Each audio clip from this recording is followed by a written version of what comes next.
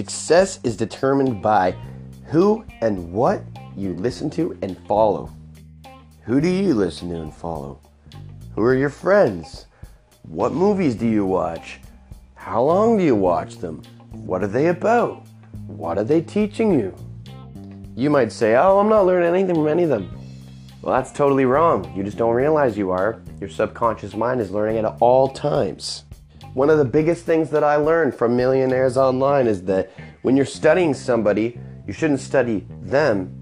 You should study who they studied, then study them. By studying who that person studies, you get a real deep view into how that person thinks. Then you can really find out what they do and why they do it. Then you can know for yourself why and what you're going to do things for. If you're sitting around complaining and doubting and worrying about how you're not getting stuff done,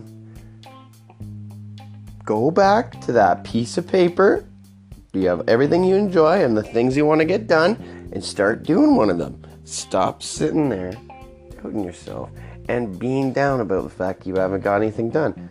Well, all you can do now, because you're in the now, is get some more stuff done. So do it. Love ya.